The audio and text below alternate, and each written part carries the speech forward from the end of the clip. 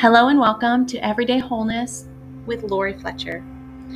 I so hope to come to you with encouragement and with joy and with hope, which I've learned are things that are not tied to our circumstances, but instead in the messages and person of Jesus. I hope here to tackle relevant topics of today and provide you with practical ways of feeling like you are living in a place of peace and wholeness every day.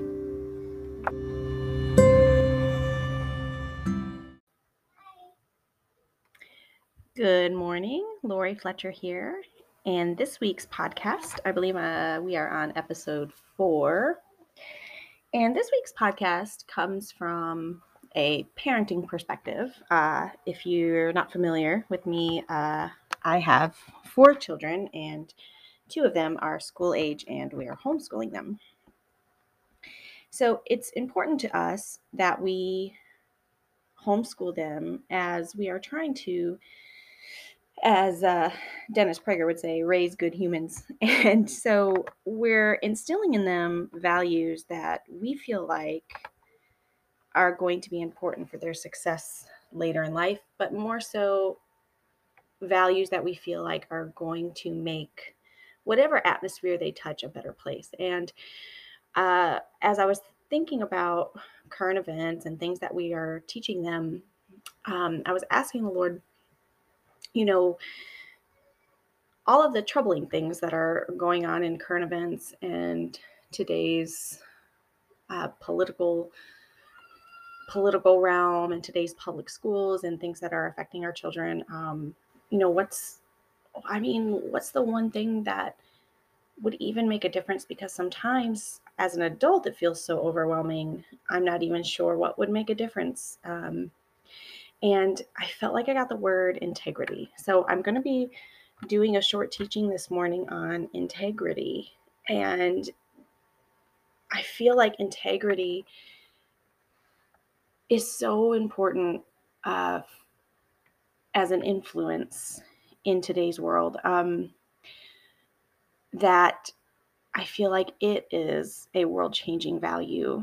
And I'm going to teach on it, not because I'm the expert on it, not because I feel like I am exempt from needing this teaching, because I absolutely need it myself, but because I feel like integrity, if you have a heart to change anything around you, I feel like the value of integrity is going to go a long way. So I'm starting with the parable of the wedding banquet. Jesus, there were a couple chapters in Matthew. Matthew 22 in particular is where I'm going to be reading from. But the parable surrounding Matthew 22 is Jesus talking to a group of religious leaders. And many of his parables are talking to this group of religious leaders. And most of his parables have the underlying message of, you can do all the things. You can be a Pharisee. You can be a religious leader. You can know all the things. You can have all the knowledge. You can have all the education. But the matters of the heart are undeniably unhideable from the Lord. And if your heart is not in a pure, integrous place where you love people and you love the Lord, you can't hide behind your education. You can't hide behind your accomplishments. You can't hide behind your title. And so the wedding banquet in Matthew 22 was a way that Jesus described this. And I think that has such a wonderful parable or a wonderful illustration of how important integrity is. So Jesus is talking in parables, and he says, the kingdom is like a king who prepared a wedding banquet for his son. He sent his servants to those who had been invited to tell them all to come, but they refused.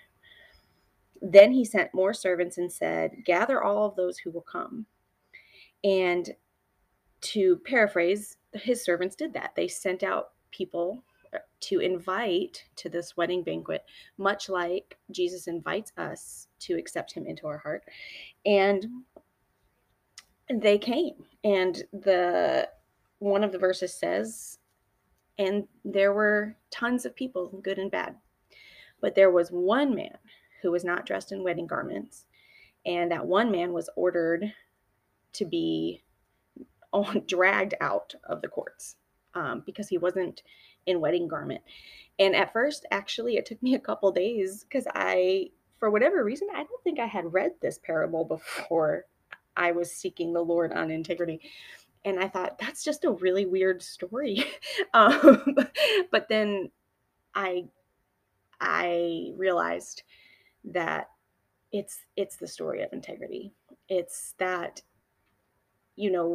good or bad, these people were ready for the wedding, and good or bad, we're ready for Jesus.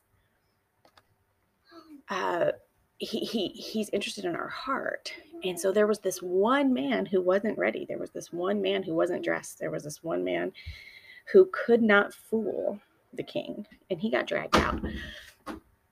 And so it was just such a good illustration, and you can read it, you can take from it what you will, but I just feel like that's the definition of integrity. Like there's no denying what's really in our heart when we're just alone with the Lord.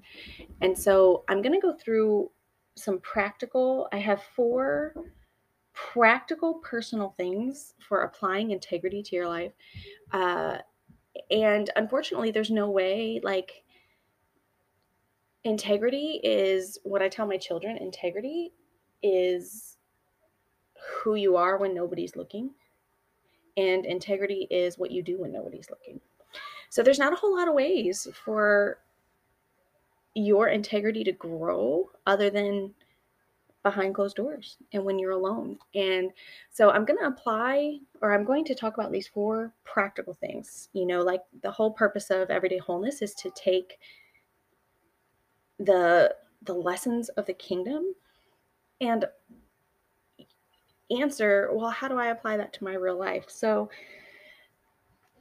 number 1, what does it look like on a personal and practical level to apply or practice integrity in my life? Well, there's going to be a lot of scripture here, and I may not read all the scripture, but I'm going to point you to the scripture, and you can study this lesson on your own if you would like. But the first thing is, and I'm going to laugh because it hits me on a personal level, but we watch our speech. We watch what we say, not just to others, not just to people we trust, but even in the privacy of ourselves and of our home.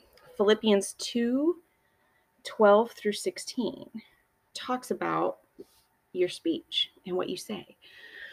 And so the practical things about this is, and I try to teach my children this, what you say really matters.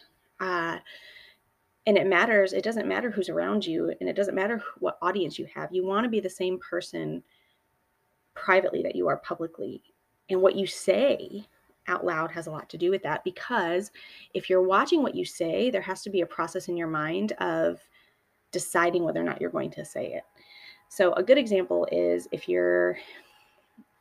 there's someone you don't like, or there's someone you're having a problem with in your life, instead of privately going to somebody and saying all the horrible things that you wish you could say out loud, not even doing that, but walking through in your brain those negative things that you want to say out loud and figuring out what to do with those before they come out of your mouth. And that's a very difficult integrous practice, but I really encourage you to try it. That goes into my number 2. So we have to watch what we say, but like I said, to watch what you say, you're going to have to pay attention to what you're thinking and what you're feeling, which is number 2.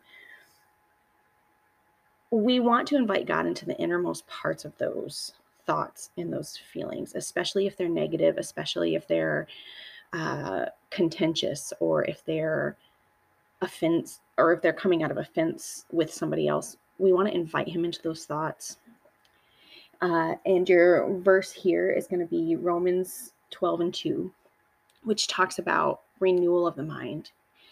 So integrity goes even that deep. It goes as deep as your thoughts and your feelings. So I know for me, I've definitely had situations where I was not having integrous thoughts about somebody in my life that it was a very challenging time for me. Sometimes it still is, but when the practical part is when you begin to have those thoughts about somebody that you have an offense with, or those feelings, it really helps to invite the Lord in to claim his word of mind renewal over your mind. Ask him to renew your mind. And then the practical part that can help you is you can actually write down the thought that you're thinking and then ask the Lord to replace it with something that is true and something that is wholesome and something that is pure. And he can replace that thought for you.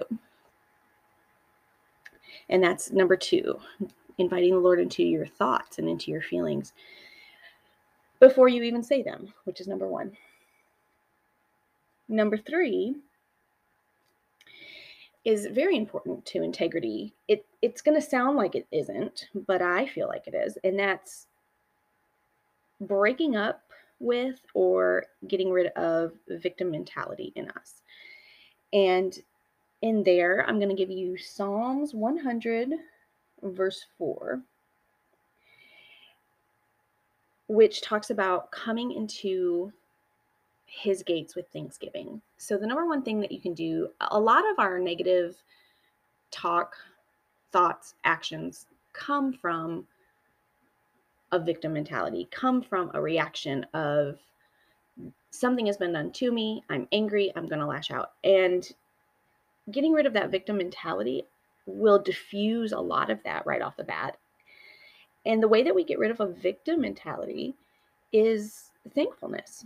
So Psalm 100, verse 4 talks about coming into the Lord's gates with thanksgiving. So a lot of times, to squelch the thoughts and the feelings that are negative that you're having, thankfulness will turn it around. And that might sound like Pollyanna, but I dare you to try it and see what happens. The other verse I'm going to give you with that is 1 Thessalonians 5:18. So have fun with that. Number four is probably one of my favorites, and I feel like it's almost the foundation of integrity. And that's going to be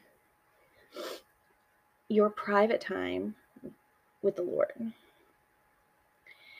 Our private time with the Lord is so golden for our life, and tons of our growth, tons of our prosperity, tons of our dreams, our creativity, our healing, our wholeness, it's all going to come from our relationship, our private relationship with Jesus. And we have to make room for that every day. And I don't know what that looks like for you, but for me, that looks like early morning. For me, that looks like while I'm driving. For me, that looks like even when I'm doing chores and I'm cooking, I'm talking to the Lord and I'm claiming things over our lives that I know he wants for us. My favorite encouragement for making room for my time with Jesus is knowing that Jesus did that so much in his ministry. There's so many scriptures. I'm going to give you 2, but there's so many more scriptures about all the times that Jesus was away, even from his disciples, to spend time in prayer and to spend time with the Lord. And I mean, who's more of an integrous example than Jesus? And I just have to believe it's because of the things that happened between him and the Lord during their private time. So 4 things to practice growing and building and living in integrity. Watch what you say. And to watch what you say, you have to renew your mind. Invite the Lord into your thoughts, your innermost thoughts, and your feelings. Number 3, rid yourself of victim mentality. And number 4, make room for personal private time with Jesus. And the scriptures on that last one that I'm going to give you are Psalm 84 and 10 and Mark 1 and 35. I so hope that you've written down these scriptures and that you are spurred to a life of integrity, which I feel like is the key to changing the atmosphere around you and in your homes. And this has been Lori Fletcher with Everyday Wholeness. Thank you.